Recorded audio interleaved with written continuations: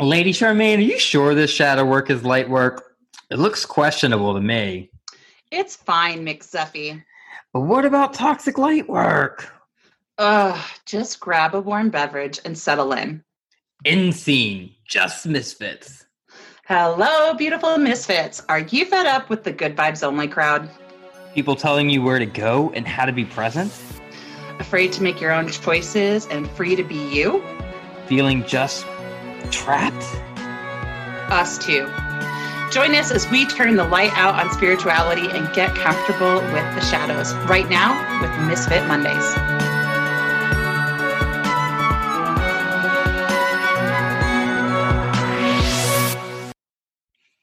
Hello, beautiful misfits. It's McZeffy yet again. Pronouns are Z, them, and as always is the wonderful Lady Charmaine. Pronouns she, hers. Today, we meet people where they're at in their current life journey. We take a step off our own path and ask, how many times have we pushed our thoughts, expectations, beliefs, and or opinions on someone else and caused harm because someone said that is not the way things should be done? We do them this way, and then we're like, yeah, fuck the harm that's caused. Like, what? Really? Come on, sis. Like, let's not. And this right now is the concluding chapter of a trilogy of episodes that asks us to reflect on the platinum rule of treating people the way they want to be treated, not the way that you want to be treated.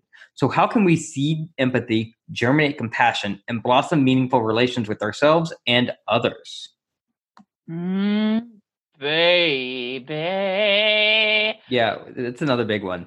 Okay, so I love this because one, I'm a total Disney fan, and if you didn't watch Alice in Wonderland growing up, you go rent that shit. It is phenomenal. And if you know this scene, where all the roses are white and they are going to paint the roses red, just like us putting on our masks and doing our thing. And they dread the consequences if they're not painted because the queen wants them red. And oh God, it's a mess. It really is. I don't know any of this, but the question that is raised is how many times have we pushed our thoughts, expectations, beliefs, and opinions on someone and caused harm because of some dominating force? What are we doing? Like, why are we going through this? And why do we think that things have to be done the same way they've always been done?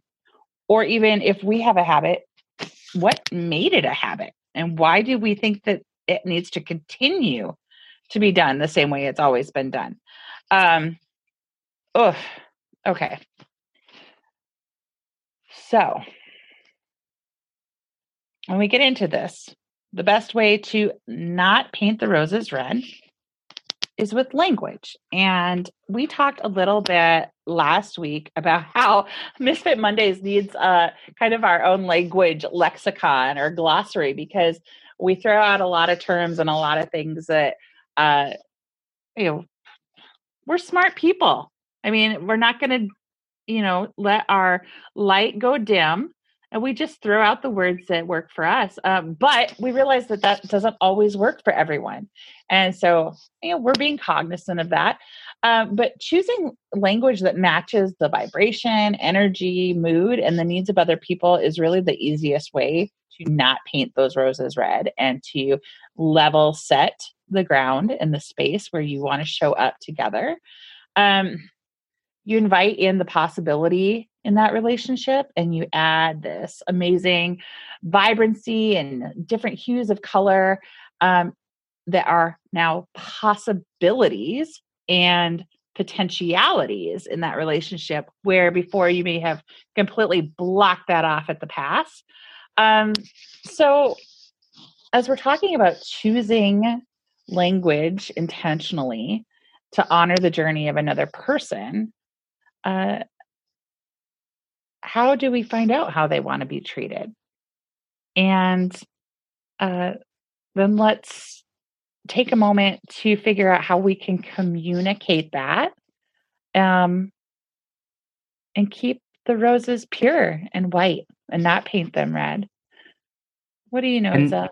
and not kill them either, because I think that's the other thing too, is like when you painted them red, like you're suffocating them. Like when you're putting these, like when you're putting this color, this thing that somebody wants you to put on their, let's call this thing like, the white patriarch, the white supremacy, cis hetero, the white straight people, with all the white straight men. Let's call that, like, that's kind of what the red color is. It's like we're putting all those thoughts and beliefs on this thing that could be beautiful in its own right, but we've decided it's not. And I think that's the thing here is like, that's what our culture tells us, is that you have to be this very certain way. Anything that's outside that box isn't beautiful. It isn't valid. And it's that again, it's power and privilege. We talk a lot about power and privilege. And I think that's something also that we need to unpack, is like what power and privilege looks like. I think for us being like in the social justice work for as long as we have been, those are just things that we just talk about because we just were like, yeah, we have a nuanced understanding of them, without pausing to think that, oh, we've got about 15 years worth of like conversations that are like popping up here. And so like maybe we need to unpack this for people. But anyways, so there's people like Charmaine and people like myself who are really like pioneering these new spaces for identity to be expressed, that are changing the narratives in new ways every day. Like if y'all haven't seen me on Instagram or anywhere else, like I'm about as gender unbound. Well, I think I'm now calling myself gender free. Because I kind of exist outside that male female binary of, oh, you have to be male and wear suits and ties and that. Well, fuck all that. No, I want to wear my heels and I'm going to not shave my legs because that's just me. Like I'm going to do that. But I think that's that gender narrative, that gender binary is one of those biggest and easiest ways for us to talk about this. Because, you were asking, Charmaine, about how do we, navigate and, figure out what this language looks like? The easiest thing is to fucking ask. Like you don't know until you ask. A lot of these things are new to people. They're not new to me. They're not new to like indigenous communities who've been, who use two-spirit, and that's a term that's gone back generations. And trans people and gender nonconforming people have always been here. We just never really had the language to match it, and language that's really affirming of their journey.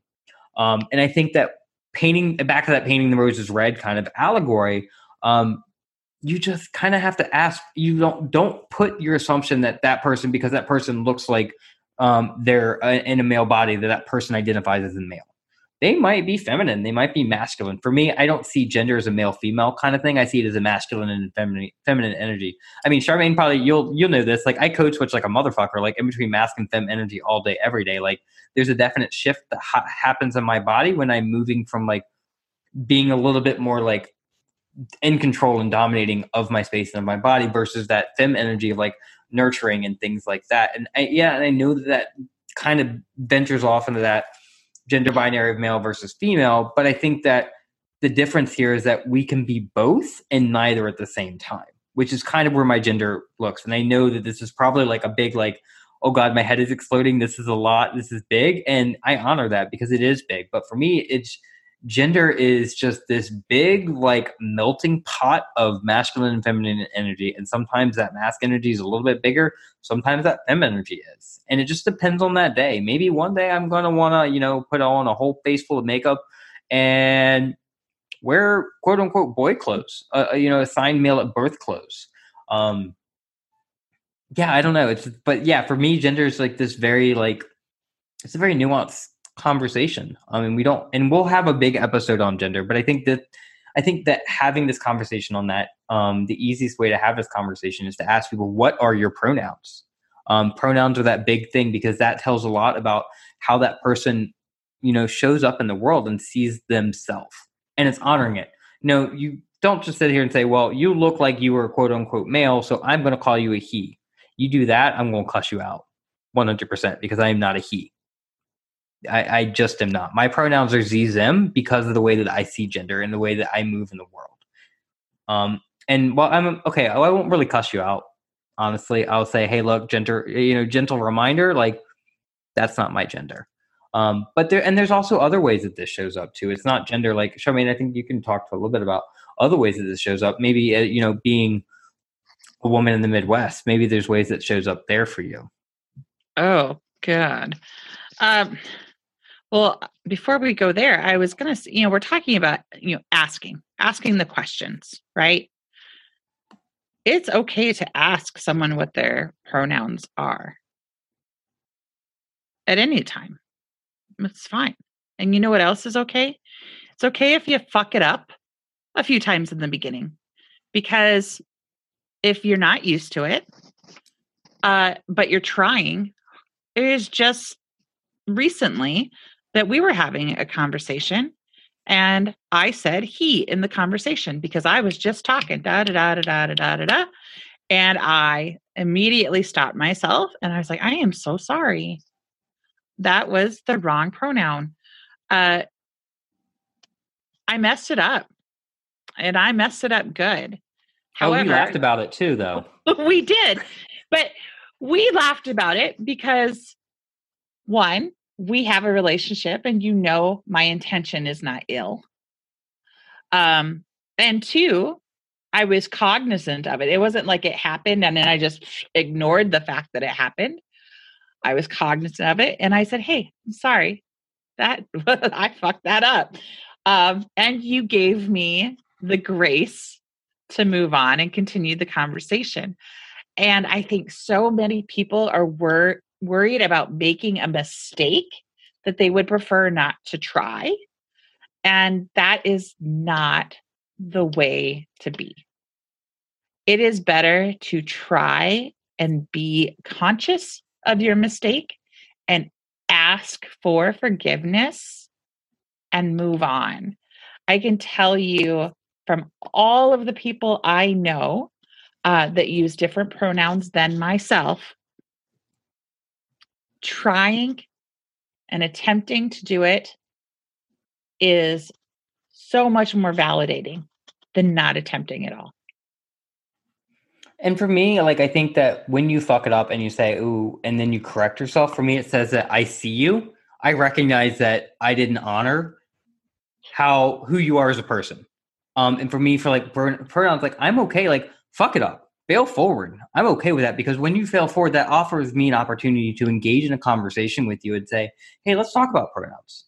Here's the way that we can do this, because I think this is a small way that we can look at when we fuck other things up in life too, not just pronouns. When we fuck up big things, maybe we get in an argument with somebody. And this allows us that permission to say, oh, I fucked that up. Let me pause for a second. How can I move into a space where you and I are meeting in the middle, or I'm meeting you, or I'm actually taking that extra step because I cause harm? How can I take the extra step to see what needs you need right now? Where can I meet you to see how you feel safe and comfortable here? And, you know, in pronouns, it's easy because then we can say, oh, that extra step is you just saying, oh, I fucked it up, changing that pronoun, and then moving on. A lot of us just want you to move on, to acknowledge that you've done it, because I think the big piece of pronouns is that we don't get acknowledged as trans and gender nonconforming people. People don't see us as that. They try to say that, oh, well, because you look quote unquote male, you must be male. Or, you know, or if you look quote unquote female, you must be female. And it's not always the case. Like, that's not how gender operates. Biologically, genitalia and like gender identity and sexual identity are two different things. But I think too, so it's like with the pronouns, it's a small way for you just to acknowledge that, oh, I've done something wrong. Let me correct it real quick. Yeah. And I think that's kind of where that pronoun piece is for me.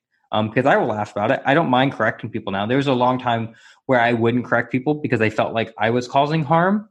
And it took me a while to realize, and I think that was that piece of I know that for a lot of, you know, trans and gender nonconforming people, we don't feel seen a lot. So we feel obligated to correct people, and then we feel like it's not safe for us to correct people. And is this the space to do it? So we don't do it. And I think that's the other piece too of like when people step back to correct themselves and move forward, it says, oh, I see you as a human. I recognize that you are a person with very real feelings and very valid feelings, and that you are someone just like me. Because I think it creates that thing that we are all one. Because I think, you know, Charmaine and I both agree that we are all part of this larger whole. There is our differences are what make us more alike, in my opinion. I think that those are the things that also strengthen us in a lot of ways. They don't make it for something where there's a separation, because I think that where there's differences, sometimes I might have a difference that will strengthen something where we're meeting in the gray area, if that makes sense. But yeah, I think that's kind of where I'm at on pronouns. I feel like that went a little deeper than I was expecting. But yeah, I think it's because again, back to like painting the roses red, this was about just saying, our culture teaches us that we have to be one way. But then there are people who are saying, but really, why?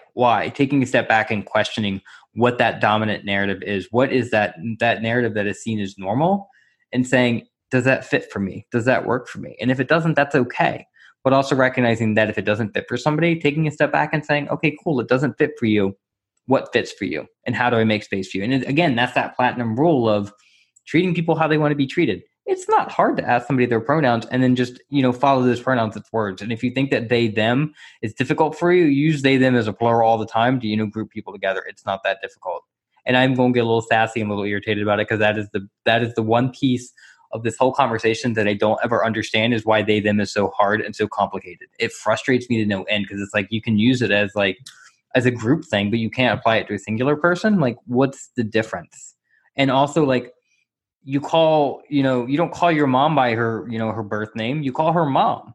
You call your teachers and professors by other names too. Why is it so hard to take a step back and say, oh, your name changed too? Like, and these are your pronouns, and these are identities that people are carrying. So how can you step up to recognize it and say, this is not about me. This is about you. Cool. Let's meet. Let's do this. Talk a lot. I don't know if there's anything you want to add. I think I've talked so much. No, I think that's great, because it's true. And that's just it. It's true. And the fact that children can figure this out easier than adults, has something to say. People are just being stubborn and bullheaded a lot of the time. And, well, you do you. Just do it not in my space is all I ask, But if we're going to continue to grow, all of us, everyone, the next generation, gender, sexuality, it's all with the potentiality of fluidity. And that there is a sacredness in that, because it allows you to show up authentically, and create a full spectrum of consciousness, which is what we're trying to build here. We need a collective consciousness that has love and compassion and empathy. That's why we do the work that we do. And, part of that, as we've talked, shadow work, letting go of the aspects of ego that are not serving us, not in alignment with the work that we're trying to do, as well as not harming others. And